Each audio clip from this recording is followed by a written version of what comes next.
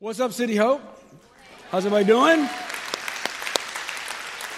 It's great to see you guys in church with us today. Welcome to every single location, everybody that's watching online, all the guys at the correctional centers. It's so good to have you guys in church with us today. We are wrapping up the series Death and All of His Friends today. And I'm excited about today's topic, and we will get to that in just a moment. Before I do that, before I kind of jump into that and kind of wrap it up, I just want to address something that took place this past week that, some of us may have felt a little bit, and if you're not feeling it, I want you to feel it, so I want to bring it to your attention. I woke up Friday morning hearing the news of what happened in Christchurch, New Zealand, and it weighed heavily on me. And to be real honest, I'm tired of it. I'm over it. The hatred, the racism, all the stuff that is just all over not only our country, but our world. And when these kind of acts of just senseless terrorism happen against humanity, I can't help but go back to the heart of Jesus Christ. And it grieves me, as it should grieve every Christ follower, because every human being on this planet is a human being that Jesus Christ died for. Every single one. Every single one. And maybe you're not completely familiar what happened, but Friday morning, or I guess Thursday night, 49 people were shot down in two mosques in Christchurch, New Zealand. 49 people lost their lives, dozens and dozens are injured, and it was all an act of racism and hatred. And this is not the way of Jesus.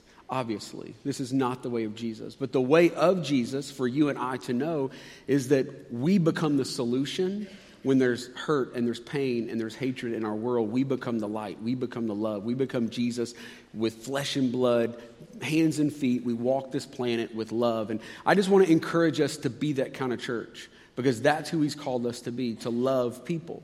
And Jesus loved every single person, and He still does, every single person. And He tells the story of the Good Samaritan to illustrate how we're to love. And the whole point of the story is about who our neighbor is.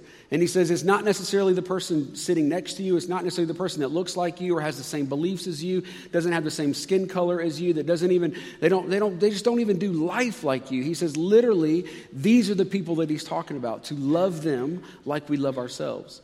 Right? This is the kind of love that Jesus has for humanity. And I just want to call us as a church to love that way. I want to pray for the people affected. But here's what I want to pray. I want to pray for you. Because my guess is many of us in this place and at every campus know people that have a Muslim faith. That you go to school with them, or you may work with some. You may have a neighbor that's a Muslim. What if we, as the people of Jesus Christ, were light in a dark world? And this week, we reached out because that community is reeling and grieving a lot more than probably the rest of the world is. So we have an opportunity to just love people, the way that Jesus does. And I want to encourage you to do that, to listen to the Holy Spirit this week. God, what would you have me do? If I know someone that's a Muslim, how would you have me to love them and be a part of the solution and not the problem? And then I want to pray for the people that are affected by the tragedy. Will you guys pray with me? Let's pray. Jesus, we come to you right now, God, just in the midst of this, another just crazy tragedy that's happening in our world. God, we can't make sense of it. We don't understand it other than to know that this is a fallen world. And God, people are running and moving against your will and against your heart, and you love people. God, give us that love for people, God, that our heart would break when your heart breaks. God, whenever you see these kind of acts, God, are all around the world, whether people believe the way we believe or not, whether they have the same skin color as us or not, God, whatever it is, God, whether they think the way we think, I pray, God, that we would love them the way you love them. And God, that we would be a part of the solution. And God, I pray for every family that's been affected. I pray, God, for all of what's happening right now in New Zealand and all around the world, God, that you would bring hope into that situation, God. However it looks, Lord, I pray, God, that somehow these families would be introduced to the truth of Jesus Christ, the love of Jesus Christ. Lord, we love you and we thank you, God. Let us be part of the solution. In Jesus' name, amen. Amen. All right. Well, I know we started off a little bit heavy, but it's not going to get much better, honestly, because we're in a series called Death and All of His Friends. And so today we talked about anxiety. We've talked about fear, which are really fun topics, really fun. And then today we're going to talk about depression. All right, everybody excited? All right, we're going to talk about depression, which is not a fun topic to talk about, but here's the truth. Many people listening to me right now are battling some level of depression. Most of our country is, most of our world is, the things we just talked about, the things that are on us, the things that are happening to us. And if I could, anxiety and depression often play together. They often work very well together. Depression is often more tied to the past, where anxiety is more tied to the future. But they often play well together. And a lot of times, if you're dealing with one, you're dealing with the other one. And it's a crazy thing. So I may slide a little bit of anxiety talk into this one as well, but we're really trying to hone in on depression as much as we can. And a lot of us have dealt with different levels of depression. We've experienced it. And the thing about depression is that ultimately, at the end, it's a loss of hope. It's a loss of hope. And you've heard people with depression say that they lose interest in life, that food even loses its flavor. Because it's a loss of hope, and it's this inner turmoil that begins to happen, and it starts with thoughts. And it's not just a bad day, it's not even just a bad season, but it's something that it just compounds and compounds into it's a year of bad days and bad seasons. And you just begin to feel. I like to think about it like this. This is the picture that I have. Is it's kind of like one cloud comes over your head, and it blocks out the sun. And then another cloud, and another cloud, and another cloud, until the entire sky above you is a ceiling of darkness where there's no sunlight, there's no hope, there's no warmth that can get through. And as the clouds get thicker, it just pushes you into the earth. That's what it feels like, to where you just feel like there's no hope. And when you're healthy and you have a good outlook on life, you could never understand why in the world someone would ever even think about suicide. Like it seems crazy and illogical and like you're going to hurt people. Like it just doesn't make sense. But when you are feeling that pressure of the entire sky pressing you into the earth and there is no hope in your life, then honestly, suicide looks like a release from what's going on, the hell that's on the inside of you. And so many people in our world are dealing with this right now. So many people. I said this a couple of weeks ago, and I'll say it again, that wherever you are in that, and the thing about depression is it's sneaky, man. It will sneak up on you before you know it. And wherever you are in that spectrum of just a little bit, and you've had a season of a few months now where you just, it's getting easier and easier to just stay on the couch. It's getting easier and easier just to not do anything, and your life is just kind of, it's just okay. I don't even care anymore. The things you used to love, it's just like, whatever. Or maybe you're at the other end where it's decades of crippling depression, and you can't even leave the house, and it's hard for you to even get up, and how in the world am I going to take care of my kids? And you're dealing with that. And wherever you are on the spectrum of that, I want you to hear me say a couple of things. One, you're not alone. You're not alone. Not only are there hundreds of people that are listening to me right now that are dealing with depression, but there are people all around the globe that are dealing with depression. Not only that, it's all through the Bible. We see that people dealt with depression. You're not alone. You're not the only one. The enemy would tell you you're the only one with this problem. You're it. You're the only one. Go into a cave, go into a hole, because you're it. You're not it. Listen to this. In 2010, so 9 years ago, there were 253 million prescriptions for antidepressants. 253. By 2020, they estimate that the depression drug market will be worth $16 billion. Just for depression, $16 billion. 1 in 6 Americans are on a psychiatric drug. 1 in 6. Mental illness in the U.S. has tripled since 1987. Listen, in 1950, it was 1 out of every 40,000 people were diagnosed bipolar. Now it's 1 in every 40. Since 1950. Diagnosed bipolar. That's how quickly, and again, you look at the climate of what's going on in our world, you see why these things are rapidly increasing. There were 47,000 suicides in 2017.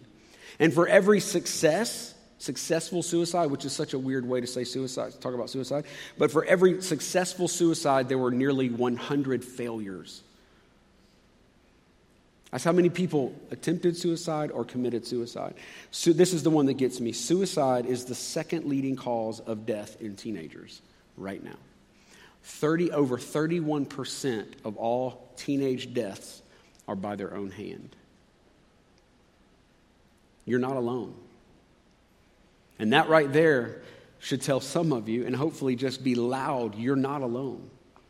Wherever you are right now, whatever you're dealing with, you're not the only one dealing with it. There are other people walking through this journey and dealing with this battle. There are dads, there are pastors, there are engineers, there are moms, there are teachers, there are counselors that are right here that are dealing with the same thing. And then we go to the Bible and we see story after story after story, raw and uncut, of prophets and teachers and evangelists and people of God that dealt with these things as well. You're not alone. One of the ones that jumps out to me more than any other is Elijah, who arguably is one of the greatest prophets of the Old Testament. Right? Elijah was incredible. So many miracles, so many incredible things, but Elijah dealt with depression and suicidal thoughts. He prays a very specific prayer of, God, please kill me. And we're going to read that in just a second. But before he gets to this lowest of low moments in his life, he experiences a high of all highs. And this is very common with depression, is you go from high highs to low lows. And every time you hit a low low, it gets a little bit lower and a little bit lower. And Elijah experienced this because the story goes in 1 Kings 18 that he was up against 450 prophets of Baal. And if you've been around church a while, you'll remember the story. I'm going to hit it quick. But basically, they're all saying, your God's not real, our God's real. And so Elijah says, prove it. So he says, call down fire from heaven and let your God burn this altar up. And we know, they prayed, 450 guys praying and nothing ever happened. And Elijah says, all right, watch this. He says, dump 1,000,000 gallons of water on the altar. God, light it up. Boom, done.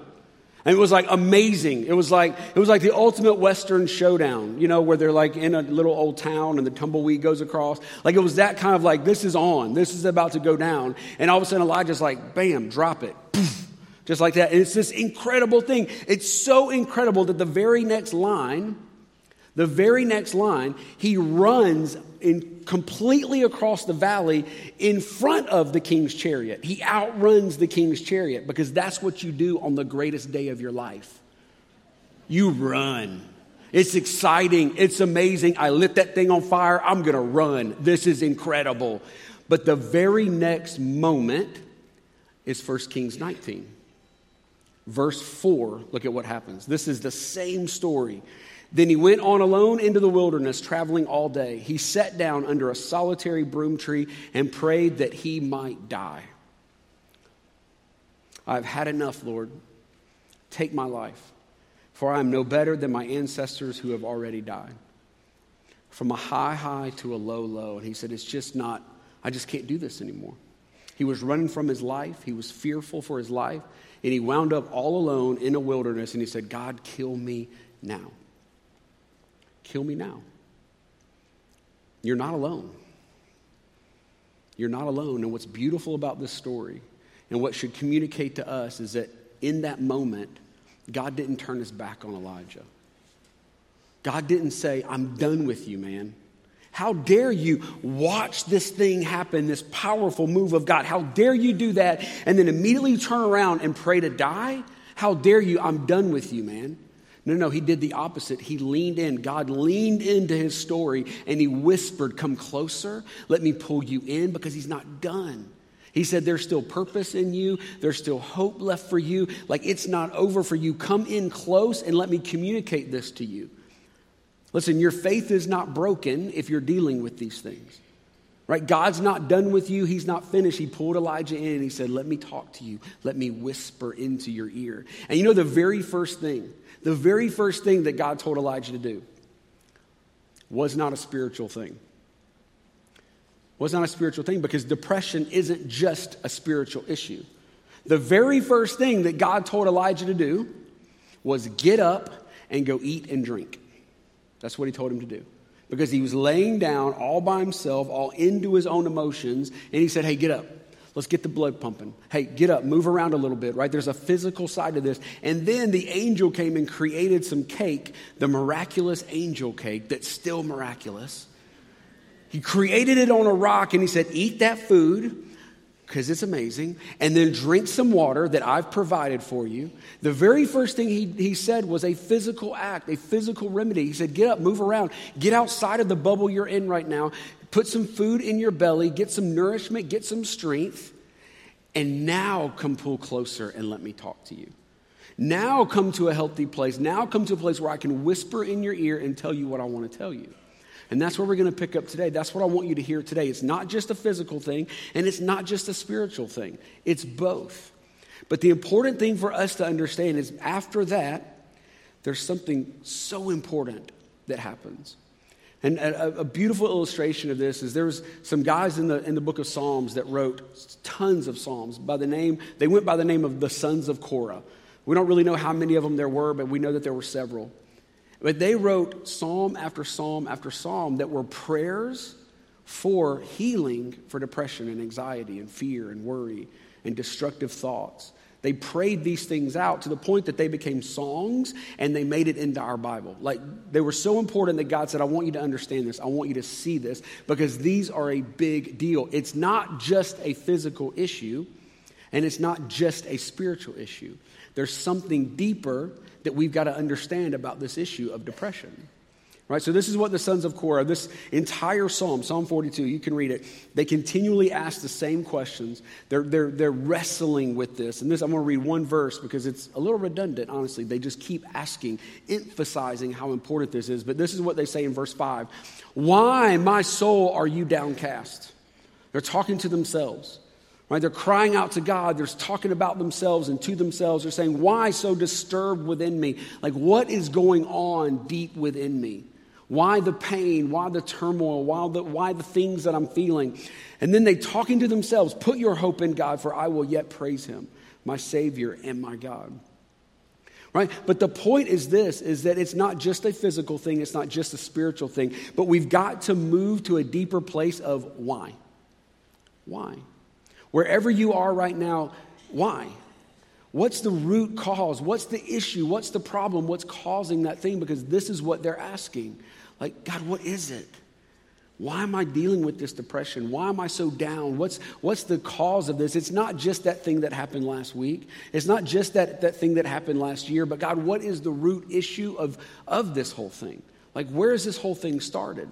Listen, the way we look at depression is very important. Very important. And here's what I want you to know. I want you to see your depression. If you're depressed, you're feeling any of it, I want you to realize and see your depression as a symptom, not a disease. As a symptom of something deeper happening within you. That there's something that's broken in you. We're all broken. We're all flawed. We're all humans. But there's something deep within you that's broken. And the result of that brokenness is coming out in depression. But so often what we do is we see it as a disease or as something else that we're just going to treat the problem. And all we're doing is treating a surface thing. We're not actually getting to the bottom of what's really going on. It's like a broken bone. If you have a broken bone, you're going to feel the pain, right? And the only way to fix the broken bone is to actually go to the physician and have them reset the bone, put it in a cast, whatever it is. But what you would never do is realize the pain, see the pain, experience the pain. That's an indicator. That's a symptom that there's something deeper going on. You would never just take ibuprofen and just go about your business. Right? Because you're going to end up doing a lot more damage. Right? You're going to end up doing a lot more damage if you just simply take some pain medicine and then just try to endure the broken bone. Eventually, you've got to go to the doctor and you got to say, hey, something's not right with my leg, my arm, my hand. Something is broken. I need to be fixed. And what I'm telling us as a church is there is something broken within us that we've got to go to the great physician to have him heal within us, deep within us. That the result is coming out as depression and maybe even anxiety, maybe even some of these other things that we've been talking about. But there's something deep within us that's broken. And we've got to get to that. We've got to dig that thing up and allow the great physician to heal us, to heal that place, not just medicate the symptom, if that makes sense. I'm not against medication. Don't hear me say that at all. But studies show that medication alone won't get you anywhere. Even medication needs ongoing therapy. It needs a change of rhythm and habits and the way you eat and the way you exercise and the way you sleep. Like, it's not just take a pill and it's all going to be solved. I know people that have been on medication for 10 years and they're just as suicidal today as they were 10 years ago. Right? Because that's not necessarily going to fix the problem. There's something deeper that the great physician wants to fix. Right? Just, that list is endless, by the way. Of how we're broken as human beings. and where that is coming from. For some of us, it could be a bitterness, a root of bitterness or resentment. Something that's been there for years and years and years, a wound or something that you've not been able to forgive someone. And you're holding resentment, you're holding bitterness, and it's become a poison in your heart. It's beginning to affect the way you think, the way you live, the way you see the world. But you don't see that. You don't see the broken bone. You just see the result, the effect. It could be something like, and this is for me, it could be perfectionism. Like, honestly, this is a big problem for me. I want everything perfect, and I think everything should be perfect. The problem is nothing is perfect. When nothing is perfect and you're a perfectionist and nothing is perfect, you kind of start giving up on life. Like, you don't even realize it. But inside you feel like everything should be right, but nothing is right. And eventually you go, well, then what's the use? Why should I even try anymore? I'm not going to get this right. They're not going to get this right. My wife's not going to get this right. My kids are not going to get this right. Eventually, I'm just going to give up on the whole thing. Maybe inside there's a spot of brokenness that's just narcissism, where you believe the entire world revolves around you and you think way too much about yourself and you think way too highly of yourself. Right? And you just think everything revolves around you, and eventually that is going to erode and eat you alive. Or maybe it's the other end of the spectrum and it's self-pity and ingratitude, and you think too lowly of yourself.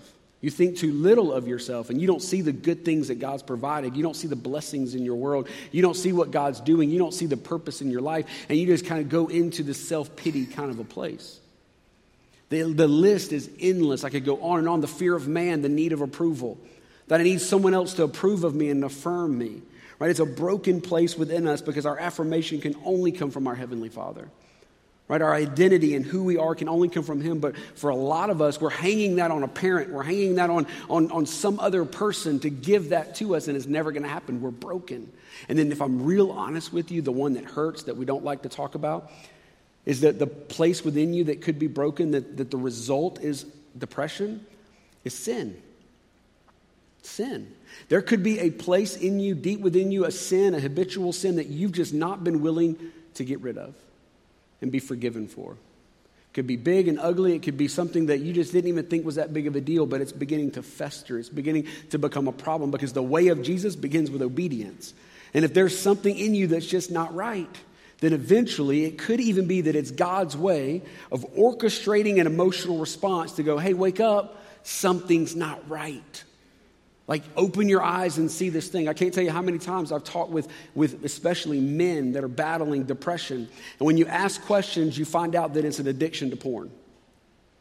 And it's been 10 years in the making. And they're married and they got kids and they just think, oh, it's not that big of a deal every now and then. But that one little seed, that one little problem just erodes the life that Jesus wants you to have.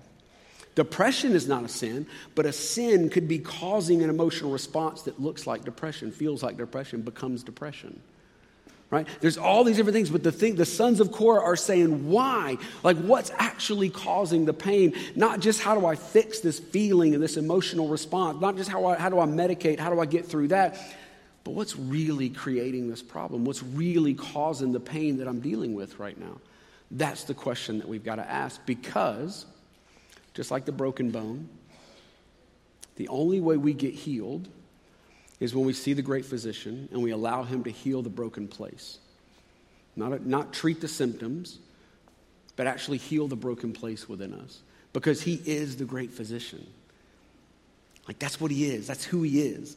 Right? As the gospel of Jesus Christ goes, you come to him as you are, broken, flawed, a disaster with legs, just a problem. You come to him as you are and he heals you. The gospel of religion says, hey, get all your junk together and then you can come to me. Right? And this is what Jesus came to fight against. He said, that's not it at all, man. That's not the kingdom of God. The kingdom of God is with your pain, with your brokenness, with your sin, with your narcissism, with your issues. Come to me, all who are weary, all who are heavy, all who are carrying this burden. Come to me and let me take it. Let me heal you. Let me fix you. Let me put that leg in a stent. Let me do whatever I can do to bring wholeness to you. Because that's who he is. Listen, Jesus says this in 3 of the 4 Gospels. This one line is recorded. And I'm going to read it from Luke 5. Jesus said, who goes to the doctor for a cure? Those who are well or those who are sick? I've not come to call the righteous, but to call those who fail to measure up and bring them to repentance. Those that fail to measure up. Does that sound familiar to anybody else?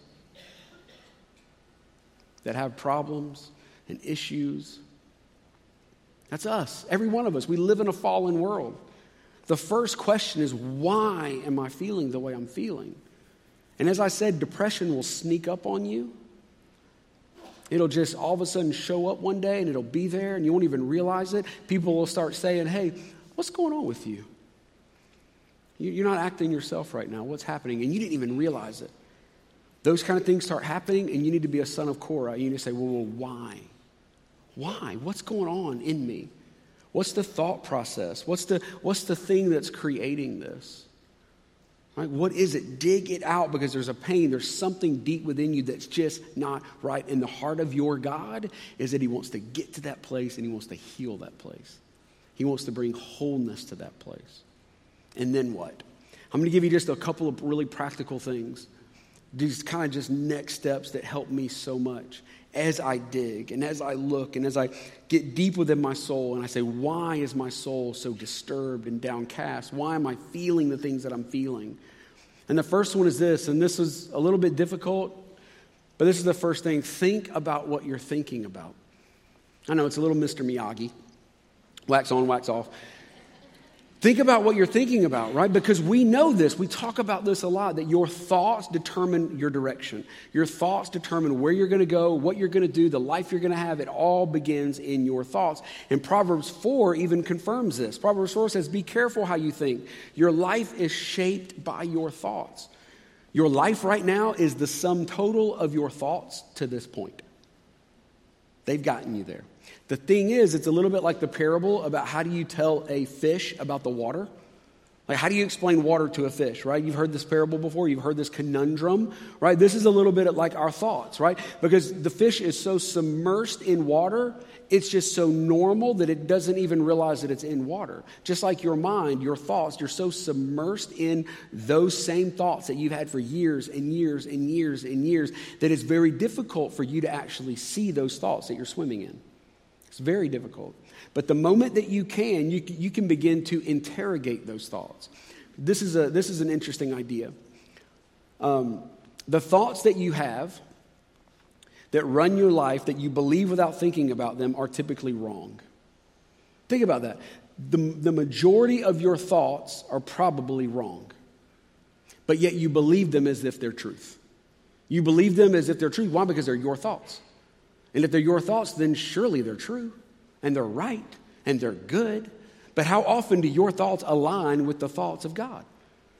I mean, for some of us, maybe a little bit, but for a lot of us, not a whole lot. It takes time. It takes training. It takes doing what Paul said when he said this. He said to, going to the next one, 2 Corinthians, we take every thought captive to make it obedient to Christ. It takes years of going, whoa. Hang on, let me grab that thought. That didn't quite sound right. Let's compare it to the Word of God. Let's see how Jesus would approach that. How is he going to think about that? And let me make that obedient to Christ. Okay, now we can continue. But if we don't even see our thoughts, then how in the world can we do that? If we don't even stop and think about what we're thinking about, think about the train that our thoughts are that is just full speed ahead. There's no stopping it. It is a wide open, full on bullet that is leading your life somewhere. How do we stop that and begin to think about those thoughts? And then Paul said this in Philippians 4. He said, fix your thoughts on what is true and honorable and right and pure and lovely and admirable. Think about the things that are excellent and worthy of praise. How do we take all those negative thoughts, anxiety and depression and fear thoughts, and fix them, apply them, and just get them completely locked into God's thinking? Right? It begins with thinking about what you're thinking about.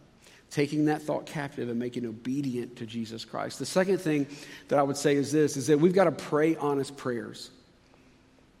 We've got to pray honest prayers. I can't tell you how often I hear people pray, and it's sweet, nice, cliche, little Christianese prayers. And we wonder why our prayer life is boring. Right? Because we think our prayers are meant to be neat and nice and tidy and God-honoring. But you don't find that anywhere in the Bible, especially in the Psalms. You see the opposite. The Psalms are full of prayers that are raw and open and honest and just yelling at God. You literally can read prayers. I'm going to read one in just a second. That it feels like they are angry at God. He's an angry elf. And he's just yelling at God. And God says, listen, I'm going to put it in the Bible because I want you to know that this is how I want you to pray. I want you to be real. I want you to be authentic when you are full of pain and hurt and turmoil. I want to know. I don't want you to hide behind some Christianese and I better have my act together. No. I want you to lay everything bare and say, this is me, God. I'm battling. I'm frustrated. I'm angry with you a little bit right now. I need to see light. I need to see hope. I need to see truth. The same sons of Korah, look at what they said in Psalm 88. Oh Lord, why do you reject me? Why do you turn your face from me? I've been sick and close to death since my youth. I stand helpless and desperate before your terrors. Your fierce anger has overwhelmed me. Your terrors have paralyzed me. They swirl around me like floodwaters all day long. They have engulfed me completely. You have taken away my companions and my loved ones. Darkness is my closest friend. God wanted us to see this. He wanted us to see that these men of God, these worshipers in the temple, this is the prayers that they are praying to their God. Like, God, I don't understand. I don't get it. I feel like you've left me. You've rejected me. What is going on? He wanted us to see this. He wanted us to experience this. These are the kind of prayers that we're meant to pray. Not boring, simple little simple prayers, little Sunday school prayers. No, what's really going on? I used to tell teenagers all the time, God's big enough to handle your anger at him. He's big enough. Tell him. Tell him the place you need to take all of that is to him. That's where a relationship begins with someone. It's just dropping the veil, dropping all the walls and the filters and going, this is all of me, baby. This is the real me. That's how relationships are built. And the thing is, God knows it already. Hebrews 4 tells us he knows it. He knows everything that there is to know about you. He just wants you to tell him. Pray honest prayers. Today, God, I'm battling and I'm dealing with this.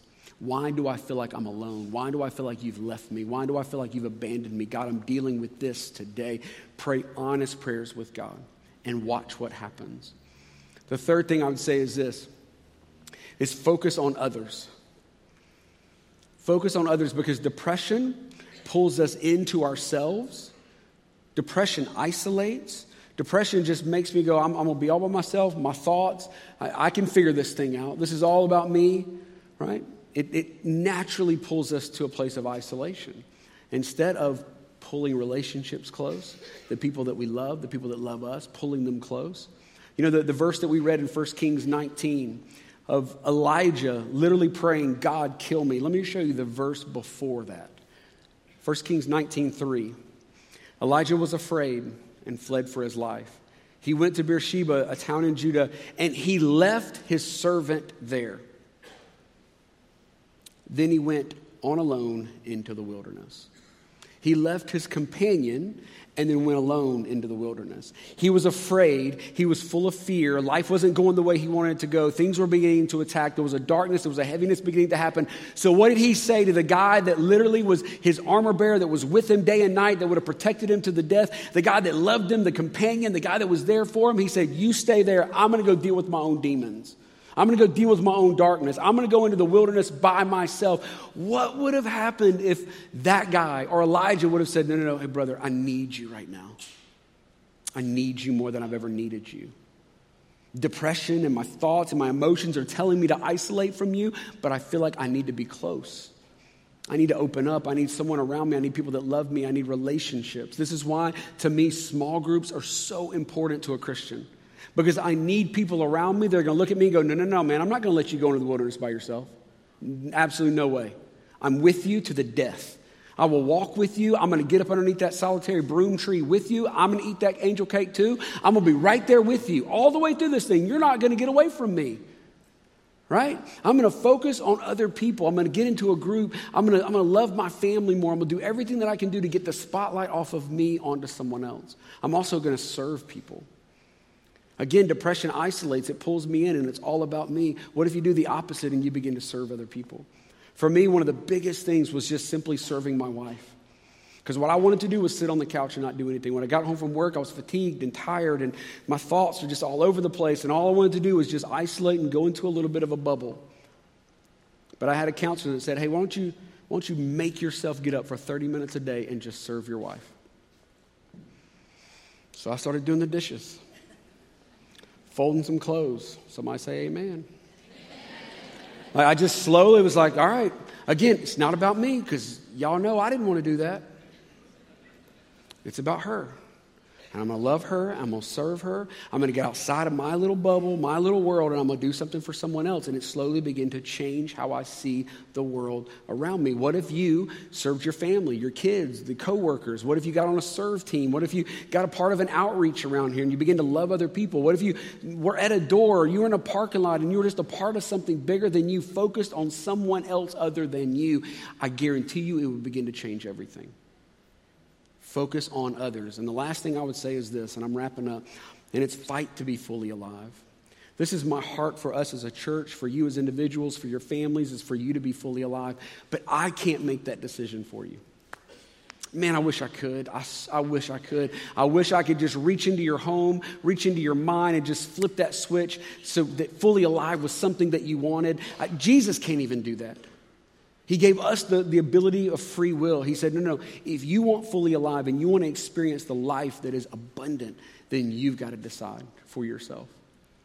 What does that mean? That means that every day I got to wake up to fight for joy, to fight for peace, to fight to feel again. Fight to be interested in life, fight to serve, fight to love people, fight to get outside of my own problems. I got to fight for every bit of fully alive that I can get my hands on. It's up to me to fight that battle. It's up to me. I've got to make that decision. I got to put myself in the right places at the right times to do it. And the thing is that Jesus said, and this is so crazy, but Jesus promised us that just because we're Christ followers doesn't mean that all the pain and the sorrow goes away. He actually said the opposite. He said, I promise you pain. I promise you sorrows, because we live in a fallen world. There's going to be hard times. There's going to be things that are gut-wrenching and difficult. And he says this in John 16:33. He says, here on earth you will have many trials and sorrows. He's promising that. In other words, your sorrows, your problems, your depression, your anxiety, your fear, your loneliness, your suicidal thoughts, he's not surprised. He literally said, guys, it's going to happen. Hey, it's going to happen. You're going to go through dark seasons. You're going to go through times when you want to give up. You're going to go through times that just feels like a fight every single day for every little glimpse of life. It feels like that. But then he said, but take heart, because I've overcome the world. Take heart, because with me it's all possible, because I've overcome every bit of it. I've overcome it all. Jesus said, listen, lean into me and I will walk through this battle with you, and I will fight your battle with you and for you. I will be in your corner every single day fighting your battle. We fight by getting closer and closer and closer to him, and realizing that when we're up against the battle of our life, the best place we can be is the presence of God. Because then we realize that he's actually fighting our battles for us. It's not me. There's only so much I can do. It's not just a physical thing. It's a spiritual thing. And when we step into the presence of God and we realize that he's fighting our battles, and we stay close to him, we're going to sing this song again in just a second. And for right now, I just want you to sit tight. I don't want you to leave. I don't want you to walk around. But so often we think salvation is just Jesus saving us from hell. But it's so much more than that. Jesus is not just saving us from hell, but he's saving us from death and all of his friends while we walk on this earth. If we lean into him, he's saving us from fear. He's saving us from anxiety. He's saving us from depression. He's saving us from loneliness. He's saving us from all of these things that the enemy is dragging us into because he wants to pull you back to death. But when we get in the presence of God, we realize that Jesus is bringing freedom to all those things. He's bringing life to all of me. I've got to stay in his presence. I got to fight to be fully alive. I've got to fight to stay in his presence so that I know that he'll never turn his back on me. That he's going to fight with me. He's going to fight for me. So here's what I'm going to do. I want to pray for us. Then we're going to sing this song again. We're going to stand. We're going to sing it out with everything that we've got. And maybe you're in the middle of a battle. And maybe it's not even the battle of depression. It's a different battle. Get into the presence of God. Watch him fight your battles. Get close to him so that you can see it and experience it, so your faith will be boosted, so your heart, your passion, your love, your heart will just beat again because you'll see your God, your King, fight for you. God, right now, I just lift up every person that's listening to me, every person that's a part of our church right now. I just pray, God, that in this moment that we will sense, we will feel, we will get completely lost in your presence. God, as you fight our battles, Lord, I pray that we fight to be fully alive, that we fight to be in your presence, that we fight, God, to change our thoughts, that we fight, Lord, to be around people, to have people speak into us, God, that we fight to pray honest and raw prayers, God, that we fight to get to the root of the issue, God, that we fight all of these battles, but ultimately, God, as we get closer and closer to you, God, that we can experience you, that we can take heart because you've overcome it all. God, we can take heart, Lord, because in you there is freedom, there is life. God, you conquered death and all of his friends. And Lord, right now we walk into your presence. In Jesus' name we pray. Lord, we love you. Amen.